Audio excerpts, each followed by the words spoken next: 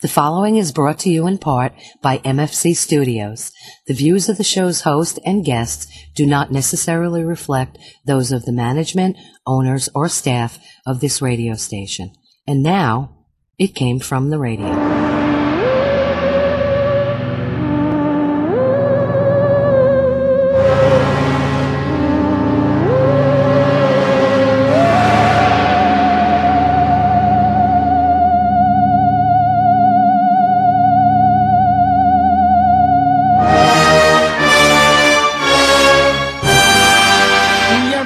And welcome once again to It Came From the Radio, the official show of the Big Apple College. This is your host, Mark Torres, speaking.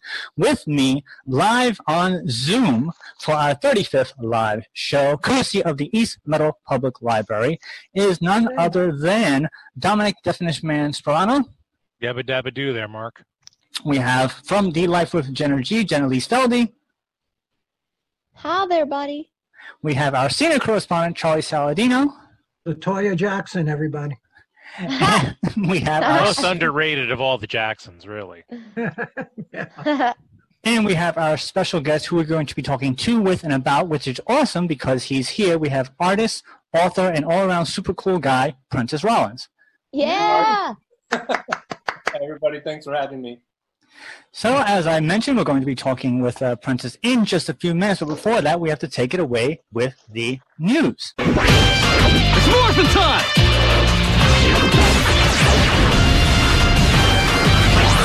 The news is brought to you in part by the fine folks of the Big Apple Con, of which we are the official radio show of, celebrating over 25 years of comic book-ness and pop culture stuff. For more information, go to www.bigapplecc.com, and their next convention will be in May 1st and 2nd of 2021. We hope. We hope, yes. Yeah. Also want to give our shout-outs for our Patreons, of which there are Danny Grillo, award-winning director Jared Burrell, Kyle Horn, Millie Portez, Newsday famous Dresden Media, Unji Kun, Shadow Rabbit Art, and the Huracan, which is a convention in a church in Long Island. If you want to get your own little shout-out, go to www.patreon.com. Look up It Came From the Radio in the search bar, and just for $1, you can get your own little shout-out on our show. Whew. All right, so let's start off with the news. Sad news, as always. Start with sad news. Billionaire Sumner Murray Redstone died recently. As of this recording, no cause of death has been announced. For those of you who lived in Long Island, New York, Sumner is best known for the very first drive-in movie theater in Valley Stream, Long Island, the Sunrise Multiplex Cinemas. Those of you who may not know that from that one movie theater, Sumner built his entire empire, which included Viacom, which in turn bought Paramount, and is now part of the CBS Corporation. Personally, in addition to working at Sunrise Multiplex for 10 years, that's me, and 10 years before that, I worked for Blockbuster Video, which is also owned by Viacom at the time, and about 99% of all the movies I've ever seen in my life in theaters have been owned by this man. So a large portion of my life is in some way related to Sumner, so he was a major part of it. If only he knew. True. If only he knew, yes. If only he knew. He was And waiting also, for you to reach out. Yeah, and also, I'd like to thank him because there's so many times I snuck into that drive-in and watched movies for free. So thank you for placing it in the right place, just where I can get in. It was great. Thank you. Thank you for making Mark Torres the man he is today, because Yes. I love being his co-host. Should we be thanking anyone for that? Mark, I just saw you did say he created the first drive-in. In Long Island, New York, Okay. yes. I just saw my first drive-in movie here in London several weeks ago. It was Priscilla, Queen of the Desert, with Terrence Stamp. Wonderful movie, and it was a Nice. freaky experience because here I am, 50-plus years of age, and I'm finally going to a drive-in. Wow, that's crazy. My first drive-in movie, which was my very first movie ever, was Jaws. Oh, Wow. Wow. Huh, interesting. Wow. You're old, Mark. Yes, I am. I'm not even going to tell you what my first drive-in movie was. Was it Cleopatra? No. Was it Cleopatra. Was it a talkie or a silent movie? it was. Was it Charlie Chaplin? All I know is there was a guy playing piano next to the screen. That's it. man. Wow. Oh, That's pretty cool. oh no. Of note, according to Forbes, as of April 2020, Sumner Redstone was worth about $2.6 billion. Not gonna do him any good now. I was going to say, can't take it with him now, can he? You know, it's very true. He was a spry 97. No, 97, you're no longer spry. 97, you're just hanging in there. And, like, they don't know what the cause of death is. I'll tell you what the cause of death was. He's 97. 97 was the cause of death. Yeah. I thought it was, And now he's probably part of the force. Yeah, exactly. For all the drive-ins that are popping up, he's now guiding all the drive-in producers. The dude was so old he didn't need to be cremated. He just turned to dust. It was it. He ashed like a vampire. Wow. well, Yes. well, He's 97, man. 97. This guy may have been 97, but he was a big player. He definitely was. Yeah, you know, I mean, the last picture I saw of him in the news last week was with his two mistresses on his arm. that was, you know, you got to go. Yeah, well, you know what Mel Brooks said. It's good to be the king. Yeah, yeah. Definitely. Yeah, exactly. All right, moving on from more and the last bit of sad news. So, actor Harry Bernard Cross also died recently following a quote-unquote short illness. Ben Cross, his stage name, was perhaps best known for his portrayal of the British Olympic athlete Harold Abrahams in the 1981 film Chariots of Fire, and as Sarek, Spock's father, in the 2009 Star Trek film. In addition to the aforementioned role, Ben appeared in such movies as, here we go, A Bridge Too Far, The Unholy, Eye of the Widow, First Night, Turbulence, The Mechanic, Finding Rin Tin Tin, Jack the Giant Killer, The Hurricane Heist, The Rest is Ashes, and The Devil's Light, just to name a few. On the small screen, Ben appeared in such shows as The Flame Trees of Thika, The Citadel, I got it right? And Charlie's nodding his head, I got it right. Twist of Fate, The New Dark Shadows, Poltergeist Legacy, Trial and Retribution, SS Doom Trooper, Nuremberg, Nazis on Trial, Lost City Raiders, William and Kate the Movie, Banshee, Randy Cunningham, Ninth Grade Ninja, and 12 Monkeys, just to name a few. Oof. Mark, how old was he? Did you say? Nope, he was a young 72. Mm. And he died of following a short illness? What does that mean? That means he probably caught something and he died from it shortly thereafter. It'll be labeled as a corona death. In Star Trek. I thought it was well cast as Mark Leonard's successor. It was a very good thing. Yeah, he was an incredible actor. He was. I liked him. I don't know why that's funny to me, but okay, Charlie got the same approval. Charlie liked him. All right, now. No, I said he was an incredible actor. Oh, okay. I didn't hear that. And I liked him. Yeah, that makes sense. All right, so that's it. Are you on something this evening? Are you making something? If so, why are you holding out on me?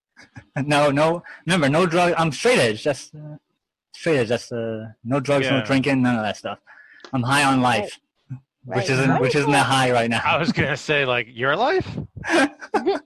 Okay. Can't say the same. All right, so moving on to happier news, sort of happier news. From the We Just Want You to Come and Buy Snacks department. AMC Theaters, the nation's largest movie theater chain, has announced that they are expecting to reopen in the U.S. on this Friday, August 20th.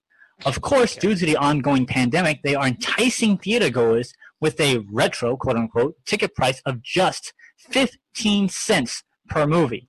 Of course, all the movies will be shown will be second-run films, such as the original Ghostbusters, Black Panther, Back to the Future, and Grease, just to name a few. After that, the initial price, the AMC has announced that those films will only cost $5 to see. Of course, all people are going to the movies will have to follow the CDC guidelines, such as wearing masks throughout the entire time they are there, as well as practicing social distancing. And the AMC will provide masks for those who need it for just $1. So I see they're following my modus operandi, and they're saying, don't lower the price, raise the value, right?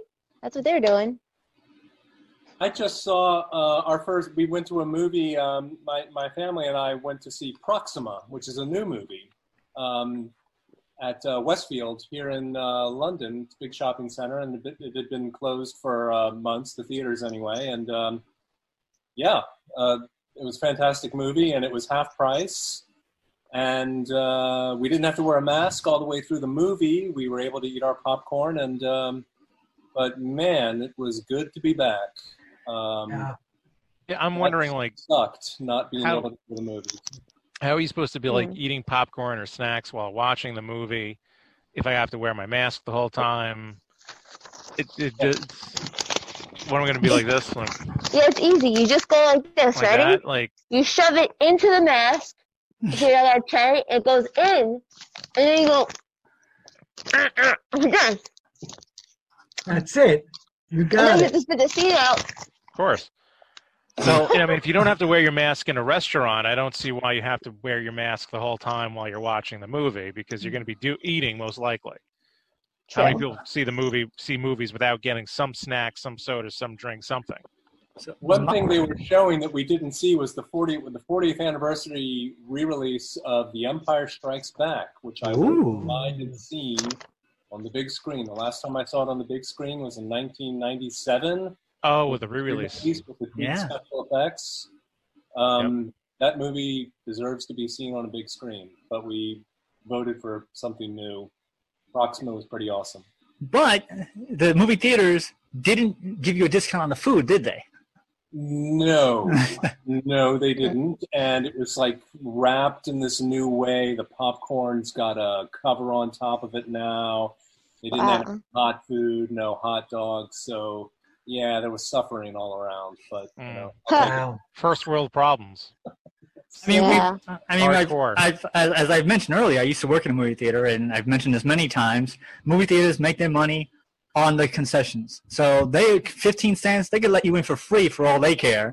They want you to just come in and buy all the crap as possible, and that's how they stay in business and make their money. We've actually talked about how to keep the theaters going. What was your plan, Jen? Use it as a front for money laundering, and then sell drugs. I think there are some theaters that do that already. Yeah, sell popcorn, hot dogs, Mark drugs, one of them. Alcohol too, prostitutes also, and massages. You could actually put the alcohol in the gummy bears. Just leave it in a pan overnight. Put the vodka in the gummy bears. Soak it up. There you go. Interesting. I have a problem with the prostitute massage thing because, you either get prostitutes that can do massages or you don't get massage people at all. Because I dated a massage therapist. She used to keep a taser underneath the table in case someone got handsy. They're very determined, no, we don't do that kind of massage. Whoa. So, you need to make sure that these prostitutes can give a good massage or else that's a terror. You got to be clear on that in your business model. By the way, the drugs, alcohol, prostitutes, all of these things would have made episode 9 much more enjoyable. Absolutely. Yes, there you go. Absolutely. Are we doing a good job of getting kicked off the library program with this talk? We might be. We might be. I just want to note it was Jen started the conversation. Yeah, I was sorry. The views of us the views of us doesn't necessarily reflect the views of the library. Yes, right. Okay, correct. Yeah. There we go. Right. We're clear. All right, so moving on. From the Pay the Man department. For those of you who have watched the recent Transformers series on Netflix, you may have noticed that the iconic voice of the two lead Transformers, Megatron and Optimus Prime, sounded a bit off. This is because Netflix hired different voice actors than the original Peter Cullen and Frank Welker to voice the characters, but had them to do their best impressions of the legendary actors. When asked about this at a Q&A panel, Peter Cullen, along with Frank Welker, had this to say. I'm not going to do a Peter Cullen voice. Don't Using non-union personnel undercuts protections the actors' unions provide them. It also is an unspoken rule in the entertainment industry that you don't take over another actor's role without their approval, especially if said actor is still capable of doing their job. Exactly. They went to Canal Street. You can spend $700 on Gucci, or you can go to Canal Street. They went to Canal Street.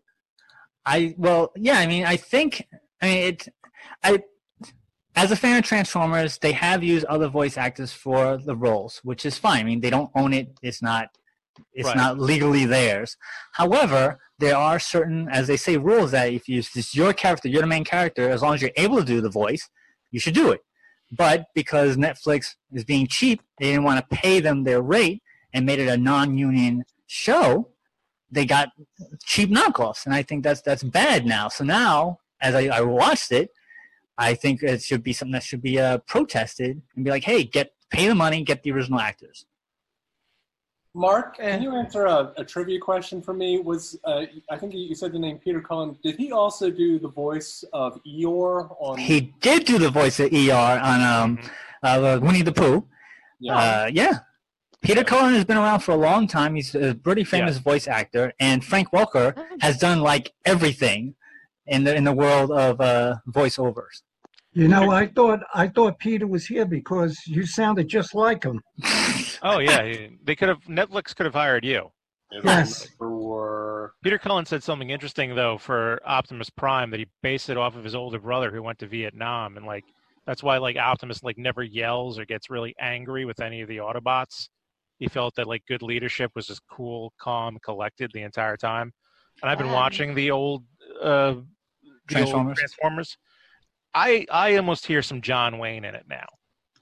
As an adult, I hear Optimus, and I can hear like there's a little bit of that John Wayne sort of thing going on there with him, which I like. You know, I can watch it. Like there's some things about the old Transformers that as a kid you didn't pay attention to, but I remember I just recently watched an episode where they drove to Africa from North America. They took the long way. They took I don't know how they did it, but you see them. They're in North America, and then the next thing you know, they're in Africa, and they're still transformed as cars. And I was just like, "Are you saying you saw something unrealistic here?" Is what you're basically beyond like that? When I was 6 or 7, like you don't question, but now as a 37-year-old man, you're like, that's a little lazy on the writing. All you needed was a scene of them flying, because we know they can fly. The driving part, a little weird. That's funny. I couldn't believe it. I was like, I like that part about leaders not getting out of control or raising their voice. I'm big on that. Yeah, and Peter Cullen didn't know how popular Optimus Prime was until like the movie came out. When they killed him off. When they killed him, yeah, because they didn't give him any of the fan mail. I guess they didn't want him to know, so he wouldn't ask for more money. Wow. So, moving on to the last bit of news. There's a dog in the room. That's not the news, but that's a little factoid. If it's not in your actual room, Mark, don't worry about it. From the pendulum is still swinging wildly department. Last bit of news. All right, here we go. Portland's Northwest Film Center Cinema Unbound Drive-In Theater has caved to cancel culture and pulled the screening of a 1990 Arnold Schwarzenegger film, Kindergarten Cop, due to the film, quote-unquote, romanticizing over-policing in the United States. Other things about the film are being quoted as saying, what's so funny about school-to-prison pipeline? There's nothing funny in traumatizing kids. National reckoning and on over-policing is a weird time to revive Kindergarten Cop. In real life, we are trying to end school-to-prison pipeline. We recognize these films are not like good family fun. They are relics on how pop culture feeds racist assumptions. In place of Kindergarten Cop, the event organizers will instead screen John Lewis's Good Trouble, a documentary about the late civil rights icon. Other films slated for the drive-in series includes Fast Times at Ridgemont High, Creature from the Black Lagoon, Xanadu, Pee-wee's Big Adventure, and The Shining. Why put any of these up then? Like, there's a problem with almost all of those. Well, there's a dude who meets in movie theaters or cops. See, now we're gonna have to bleep that one when we air this. I don't know about that. You have such a potty mouth. Well, it's not a potty mouth. That's a technical term. It's technical. Yeah. But seriously, I mean, they're gonna have that in a theater. Look what Pee Wee Herman did. Really? Come on. Yeah, there's like nude scenes in Fast Times at Ridgemont High. That is right. So like they're not going to want to protest that, and there's a couple other problems with some of the other movies, I'm sure. Like you can make an argument like The Creature from the Black Lagoon. Why is black evil? Why is it threatening? You can start ripping things apart to an nth degree. Kindergarten Cop. Come on, you have Arnold Schwarzenegger with a bunch of kids teaching them calisthenics and going, "It's not a tumor. I don't have a tumor." He's like the best cop ever, too. He's such a lifesaver. I mean, Jackie, great. my wife, and I saw Kindergarten Cop. I remember when in its first run. I don't really remember much about it. I seem to remember it being a innocuous bit of fluff entertainment, and I don't know what to say. Well, there was a point where cancel culture wanted to cancel Robert Downey Jr. because he did Tropic Thunder. Right. Like, Tropic Thunder was in 2008. They're like, "Did you know he did blackface?" And it's like, if you actually saw the movie, you realized he's an actor playing an actor in blackface, and it's a commentary on how stupid that is. Right.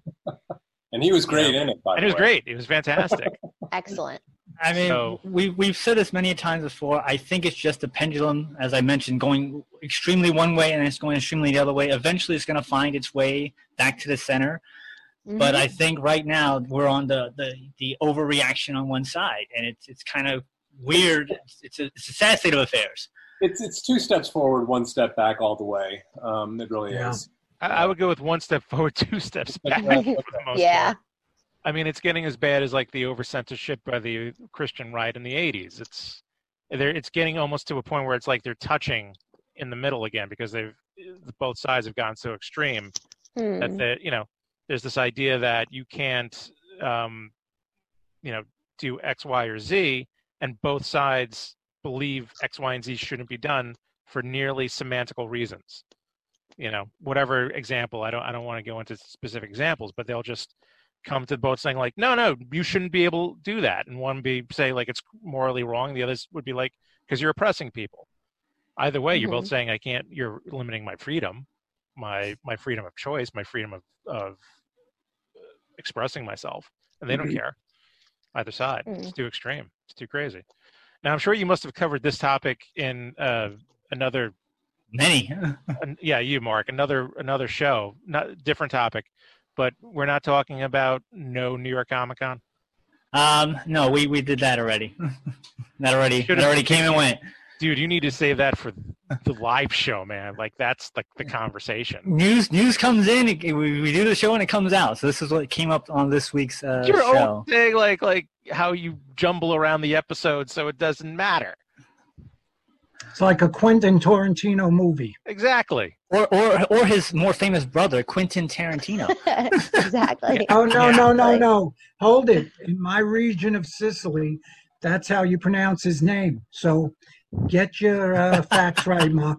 You can't deny that, Mark. He's identifying as someone from a region of Sicily. You can't say that's not true. That is correct. Which pretty soon I'll be censored for that. Yeah. Well, no, you can't. Reason. You can't censor anyone for how they identify. You can't play that game. So, like, I have a friend who is a lawyer, right? He's a prosecutor. Defense attorney called him, said like he was being racist, and he just came back quick as a shot. You can't call me racist. Today I identify as a Puerto Rican lesbian. There you go. Defense attorney was like, I don't know if you're kidding or not. He's like, exactly. You don't know. You don't know. Yes. You can't censor anyone for who they identify to be. That's right. Very well said. Yep. So that's it for the news. The dog lets us know, and we're going to take our break. When did you get a dog? I don't know. I hear a dog. That's all I hear it. So we're going to take our break, and we'll be right back with It Came From the Radio. Hey, this is Ty Monk, a.k.a. Bruce Leroy from The Last Dragon, and you're listening to It Came From the Radio. Hi, you've heard my voice open and close the show. Now we want to hear your voice. If you have a business or product, you can record a commercial here. We offer 30 and 60-second spots. For more information, contact Mark at mfc_studios@hotmail.com. New comics are back at Cosmic Comics and Games of Baldwin. And now get ready for Joker War from DC Comics. Cosmic Comics and Games is open Wednesday from noon to 7, Thursday from 2 to 7, Friday from 2 to 7, and Saturday from noon to 5. So if you want the latest Marvel, DC, Image, or independent comics, comic book supplies, back issues, or magic cards, please call Chuck at 516-763-1133 for all the details. Thank you and stay safe. What's up, guys? This is Kari Payton. and you're listening to It Came From the Radio, so keep listening. Hey guys, this is Christy from Custom Cakes by Christy. I want you to know that I'm here for you. I'm keeping my private kitchen open for any needs your family may have. I've been focusing on breads, soups, muffins, quiches, and other basics, but I'm still accepting dessert orders as well. Please follow my Facebook for immediate pickup items, private message me for custom orders. Custom Cakes by Christy, INC, KRISTY. Text me at 631-606-8166. Hey, I'm Mike Kingston, the writer and creator of Headlocked. And I am WWE Hall of Famer Jerry the King Lawler. And guess what you're listening to? You're listening to It Came From the Radio. The Comic Book Depot has been in business since 1993. Your one-stop comic book shop for comics, gaming, and collectibles. The Comic Book Depot club membership is $15 and gets you 15% off new comics, back issues, graphic novels, and 10% off comic book supplies. Located at 2847 Jerusalem Avenue in Wantagh, New York. Contact us on Facebook for curbside pickup because new comics are back. For more information, give Alan a call at 516-221-9337. The Comic Book Depot. Hi, this is Aaron Gray from Buck Rogers in the 25th Century, and you're listening to It Came From the Radio. Now, back to our show.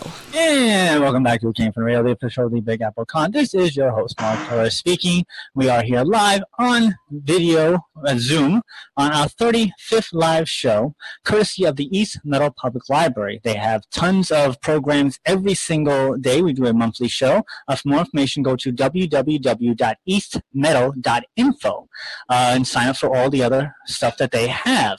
I also want to mention that on the 28th of August, the MCon Anime Fest, which is hosted by Kelly Gordon, is going to have a Q&A panel with voice actors Brittany Lauda and Matt Shipman. So once again, go to www.eastmeadow.info.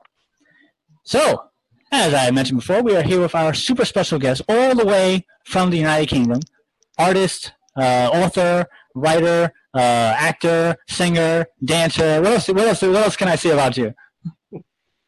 Is he a producer or director? No. Is he a magician? Are you a magician? No, sorry guys. A little bit. I conjure pictures. Yeah. Magic. That is true. This is magic. This is Technically magic. speaking, according to Alan Moore, anyone who's creative is a magician. So, Princess Rollins, why don't you tell us a little bit about yourself, and we'll take it from there. Let's see. I have been working in the comics biz for, since 1993. I started drawing comics when I was a little kid, and I went to, I was a philosophy student at university and went to USC, and for a while I was contemplating a career as a philosophy professor. So I went to Rutgers to work on a doctorate and left after 2 years with a master's degree, determined to take a crack at becoming a comics artist in the mainstream.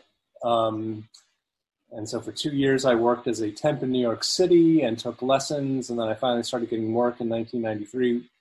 The first company I worked for was Milestone, which was started by Dwayne McDuffie and Dennis Cowan, Michael Davis and Derek Dingle. And I was with them for like 5 years, inking and penciling hardware mostly, various other things.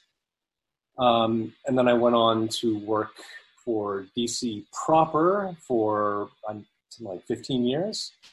I did a lot of Green Lantern work with Pat Gleason and Ethan Van Sciver, a lot of JLA work with Val Semix, great penciler, many other things, but those are some of the highlights that come to mind. Is Hal Jordan indeed the greatest Green Lantern of all time? Yeah, I mean, I think so. Okay, good. You passed the test. You can stay on the show. I think so. And Kyle Rayner's okay. One of the most interesting inking jobs I had was at Milestone. I inked an issue of the title Static, and the penciler was Gil Kane. Yes, the legendary Gil Kane. At the time, he's pretty much responsible for the Silver Age, the Hal Jordan Green Lantern, I think. I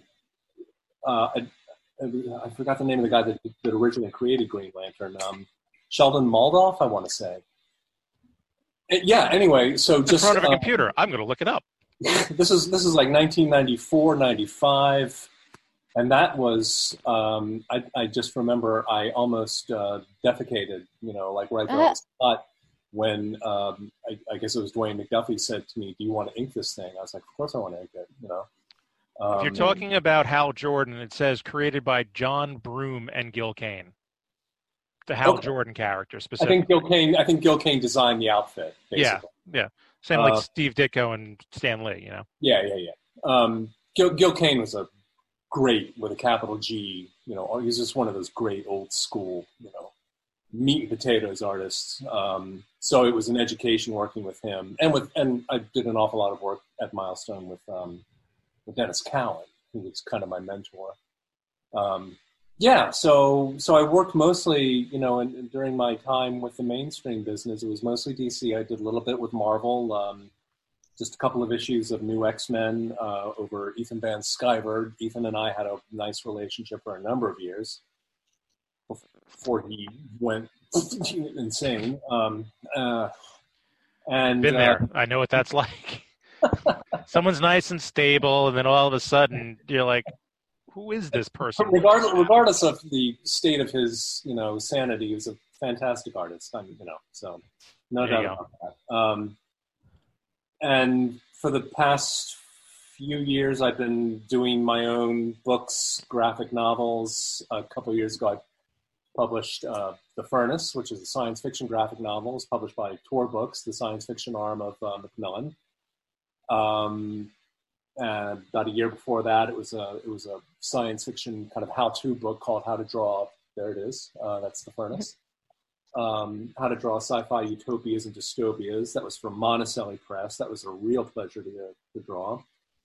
Because that was kind of my thing, what I kind of developed my aesthetic as an artist mainly from movies that I saw as a kid.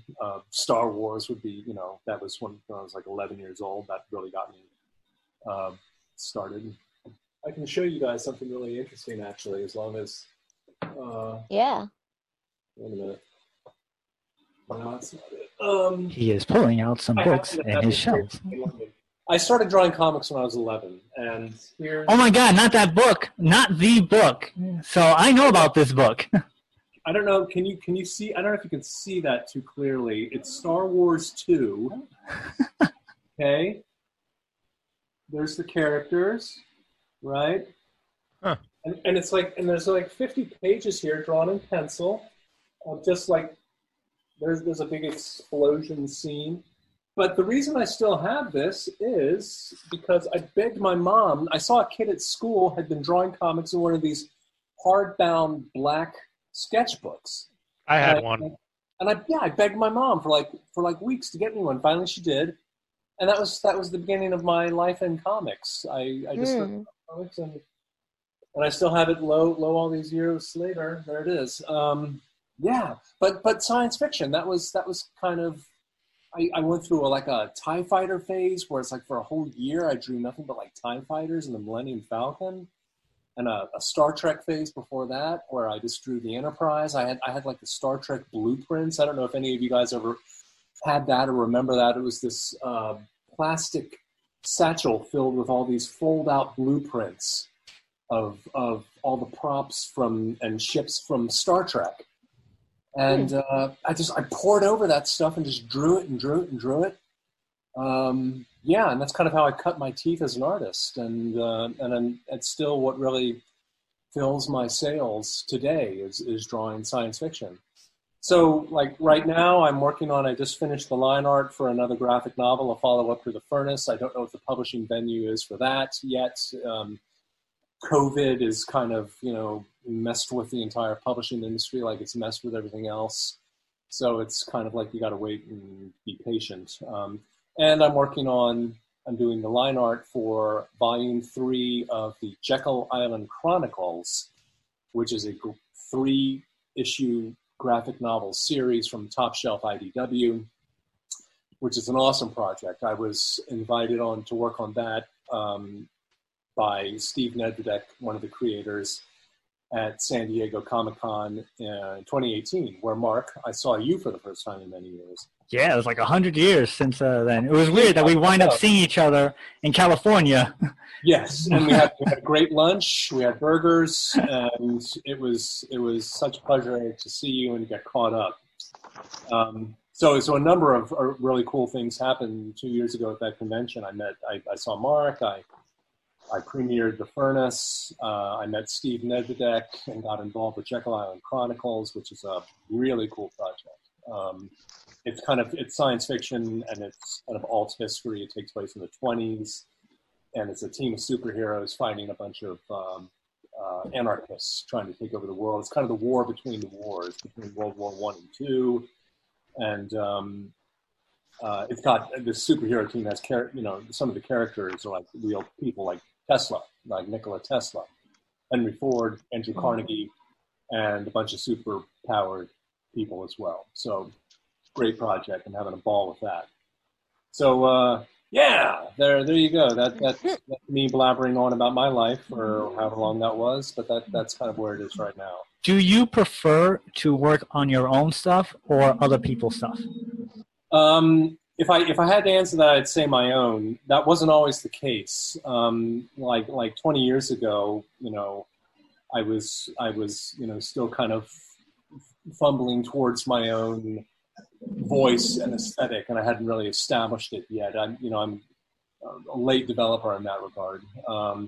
So like for the longest time when I was working for DC, I was happy to be inking other people because I was learning so much and I was having a great time, and I never had any preconceptions about inkers being second-rate citizens in comicdom. I've always viewed inkers as essential, very essential, contributors to that creative process, the way mainstream comics are created. That was my initial dream, to be an inker. Yeah. Well, we figured out whose dog. It's Charlie. Charlie, what are you doing? Yes, it is. Tell him what he won, Jack. Okay. But my initial goal was to be an inker. So anytime I hear someone say like, "No, we're not second-class citizens." No. I worked. Damn Kevin Smith. He was all like, "You're tracers." It's like, that kind of. No, I mean, an inker can save a comic book at the 11th hour, or he can derail it. But the same applies to colorists, of course, writers, of course, and even letterers. Even though lettering is nowadays done almost entirely with fonts, but I back in the day, I certainly remember seeing any number of good comic books that had basically been ruined by bad text, by bad lettering. So it's a team effort. I mean, putting a comic book together. So, and everybody's got to be, on top of their game to do it right. But nowadays, Mark, getting back to your question, no, I think I definitely prefer to, work on my own stuff, just because, you get to a certain age and you don't know how much time you've got left.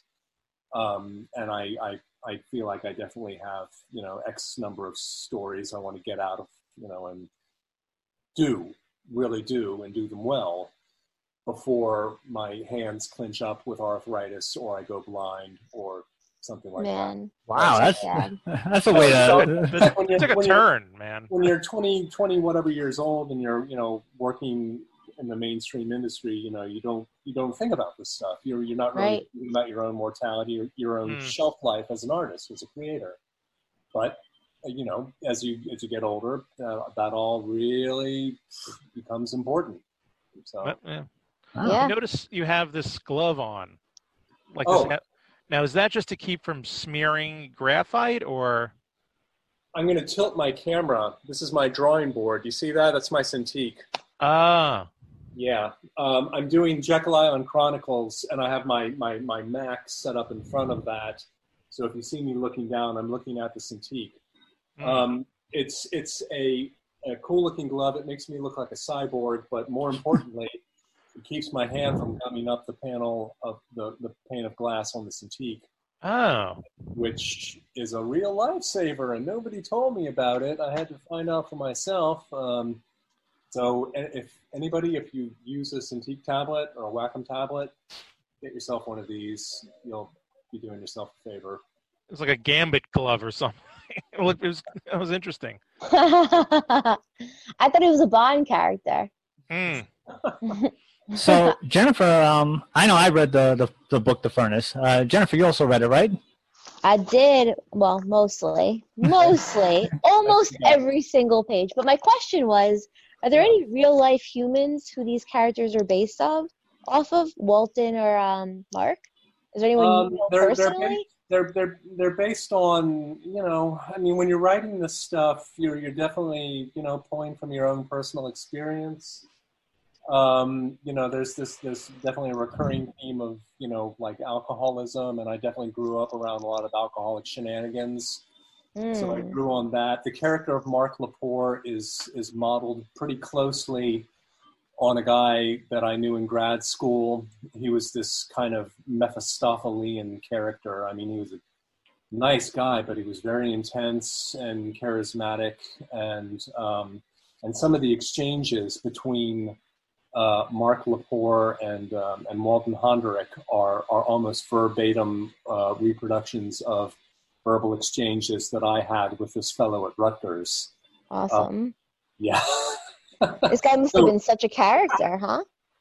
Yes. Barry, I won't say his last name. He was quite a character. One of those guys that impresses himself on your memory and just never goes away. So the short answer is everybody in that book is based on one degree to one degree or another on somebody. I mean, that's awesome. Yeah. And I was going to be a little disappointed if it wasn't based on anyone. I'd be like, oh man. Yeah. And a lot of it is set at USC. Which that was where I went for university, and I reproduced the look of USC from memory, mostly because I wanted it to be a Los Angeles of the imagination and of the memory, and it was all more about creating a visual feeling, rather than getting details right. So yeah, it definitely gives you a feeling. Yeah, that's pretty much what I was going for. So yeah. Well, I mean, some things you read, some comics it's just comics, But this feels like the alcohol. I had a hangover. I still have a hangover just reading this because there's so much alcohol in here. So I got that feeling. I got like a feeling. It's kind of about a lot of things. I mean, it started out, funnily enough, as I was taking a Gotham Writers Workshop in 1998 or 99, and I decided I had this idea because at the time there were a lot of news spots about the problem of people being in solitary confinement in supermax prisons in the U.S. And I wanted to do a science fiction story that kind of tied into that. So I wrote. It was a short story written in just prose, and it was pretty well received by the class. But I was really taken with it, and for the longest time, I wanted to give it a comics graphic novel treatment. And in 2008, I finally said, to hell with it, I'm going to start. And so I started, and I worked on that thing for 8 years. Whoa. Off and on. I wasn't working on it full time. It was a back burner thing the whole time. Back burner, furnace. Yep, there you go. And there were 2 or 3 periods of 1 year where I set it aside completely, thinking I would never pick it up again. But I always did. And the way it got published was, I personally couldn't sell $1 for 50 cents. I'm not. But what I did was I found a literary agent, a book agent, a guy named Bob Mikoy, there are book agents who will represent graphic novelists. I sent it to him. He liked it. And he swung the deal with Tor Books. Thank you, Bob. So, I mean, that's all down to him. Yeah. So if any graphic novelists out there listening, that is a route towards getting something, a baby of yours, published. Is you can go online. There are places like querytracker.com that will lead you to a book agent, and they can handle that for you for a fee, for a cut. But it's worth it, worth every penny. So, Charlie, do you have a question for Prentice? No, not as much as an observation. No, listen to me. Not as much as an observation. First of all, I admire the gentleman for actually being in the career that he loves. I admire all people that they're doing what they love, because I think that's an amazing feat, because a lot of people say, oh, you can't do that. But that, and before your career started, before you even had an inkling about what you wanted to do, what was the science fiction movie that impressed you the most? A few come to mind, and these are all things that I was exposed to when I was little. Soylent Green. Wow. It's people. THX 1138. Wow, nice one. Yeah, and a movie called Charlie, starring Cliff Robertson, yes. Which is based on a novel called Flowers for Algernon, a science fiction novel. And I did read years later. And the thing, so it was movies like that were, and these are still the kind of movies that really grab me. There's science fiction movies that have got a really powerful, kind of science fiction premise, but they're not really about that stuff. Okay, right? Like Soylent Green. You can talk for a long time about the science fiction premise. It's all about this cautionary tale about overpopulation, pollution, global warming, what we're doing to the planet. I mean, this movie's like 50 years old, but they knew about global warming back then. Yeah. But that's not what the movie's about in the end. The movie in the end is about, just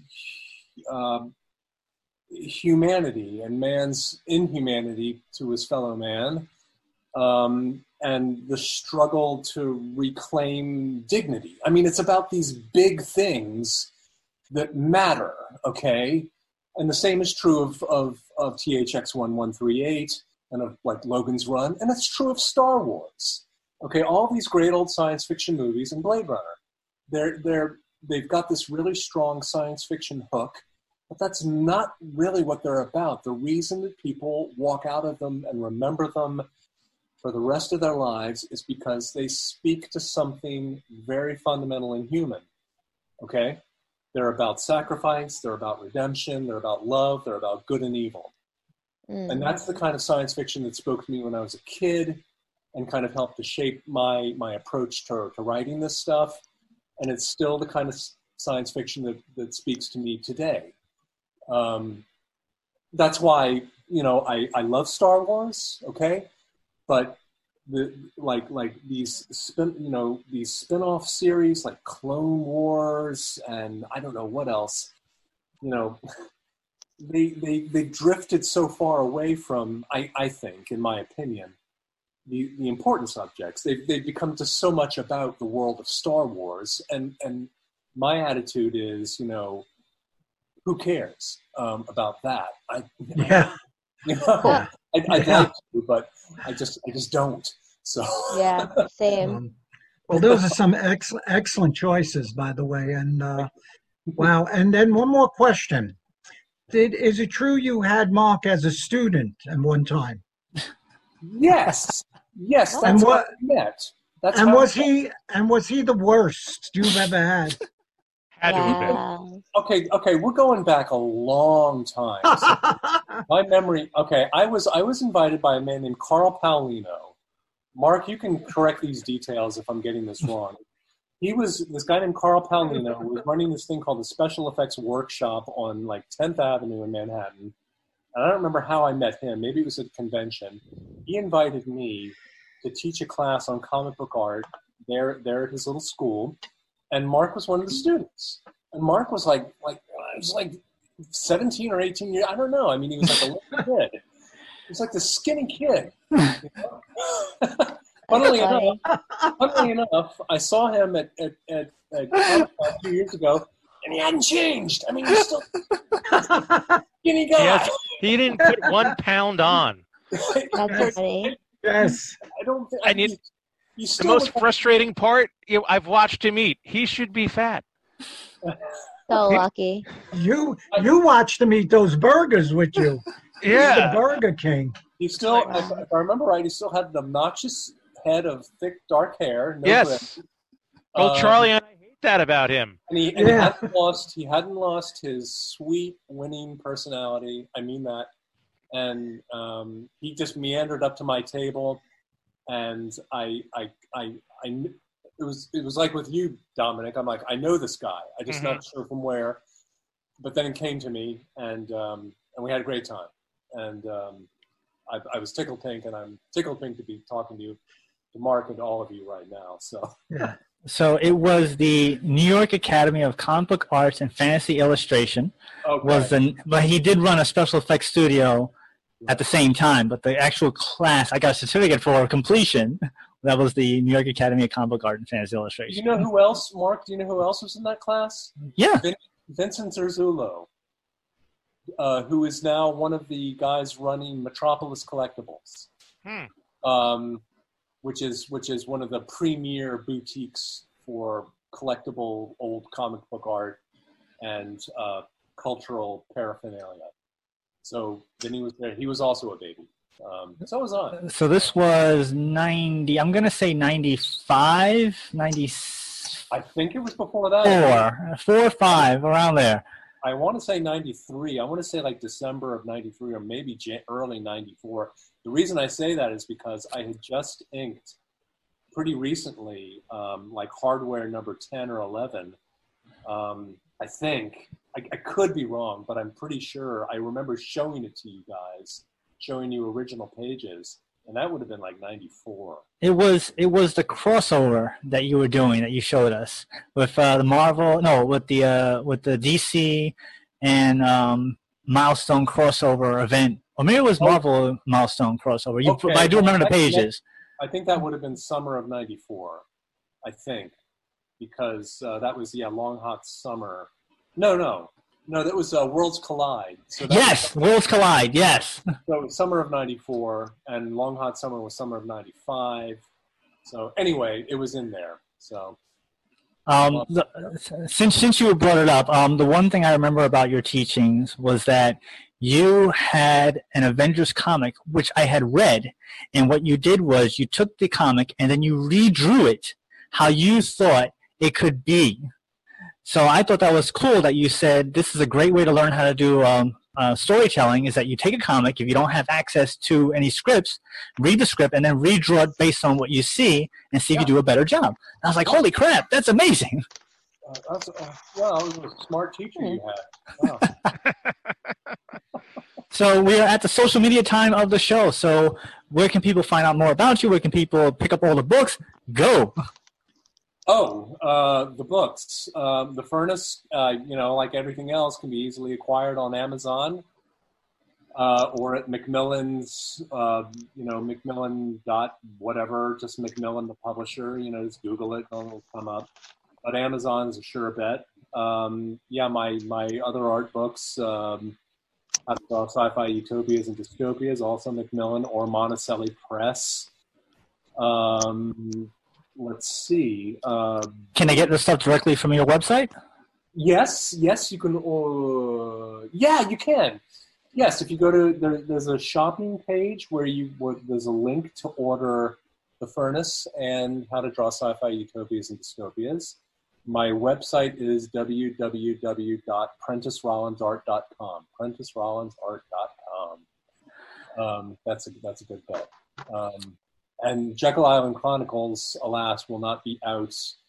It will debut at Comic-Con 2021, God willing. Please. Yeah. God. Are you planning to come back to New York for that? Because then you can come down to the studio. I will be if it's happening. I will be there. I will definitely be at Comic-Con 2021.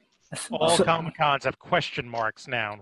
Yeah, you just can't plan anything right now. But Mark, if it happens, I'll be there. I want you to be there too because I want to have lunch with you again. Yes, and you can come down to our studio because we'll be allowed back in the studio that time. You can be a guest on the show again in our studio. It'll be awesome. We hope. So we're at final thoughts time. So it's time for final thoughts. So Charlie Saladino, so you're coming for Charlie Saladino. Do you have any final thoughts for us? Yeah, I first of all want to thank our very talented, illustrious guests joining us from across the pond. It's been interesting. His science fiction movie choices were excellent, and I enjoyed that very much. Thank you for being our guest. Thanks for having me. Jen, final thought? If you would not be martyred slaves to time, be drunken continually. Drunken with poetry, drunken with virtue, as you will, but be drunken. From the furnace. Dominic, final thought? Pay the inker. Inker Live matters. Prentice, final thought? I don't know if I can top that. No, that's beautiful. Thank you, Dominic. Just thanks for having me, guys. I've had a great time. This has been I'd love to come back sometime. So my final thought is this. Once again, it's really great having you on the show. Like I said, I've known you for 100 years, and it's great seeing that you're still in the business and that you are succeeded and you've leaps and bounds from when I first met you. I read The Furnace. It was a great book, great science fiction. So I want to make sure everybody goes and checks out that. So let's see. We have our next live show, which will be on September 9th, which will be our 36th live show, courtesy of the East Meadow Public Library. That's www.eastmeadow.info with comic book artist and creator Patrick Riley. And on the 28th of August, we're going to have a Q&A panel courtesy of the MCon Anime Fest with voice actors Brittany Lauda and Matt Shipman. So that about does it for this week on It Came From The Radio. Join us right here and every week on this radio show. If you miss any part of this show, go to our website, www.itcamefromradio.com. Listen to archives in a week or so. Make sure you go to the East Meadow Public Library website to sign up for our next live show or listen to our regular show every single week. And we will see you next time. You've been listening to It Came From The Radio with Mark Torres. The views of the show's hosts and guests did not necessarily reflect that of the management, owners, or staff of this station. We now return you to your earthly scheduled broadcast.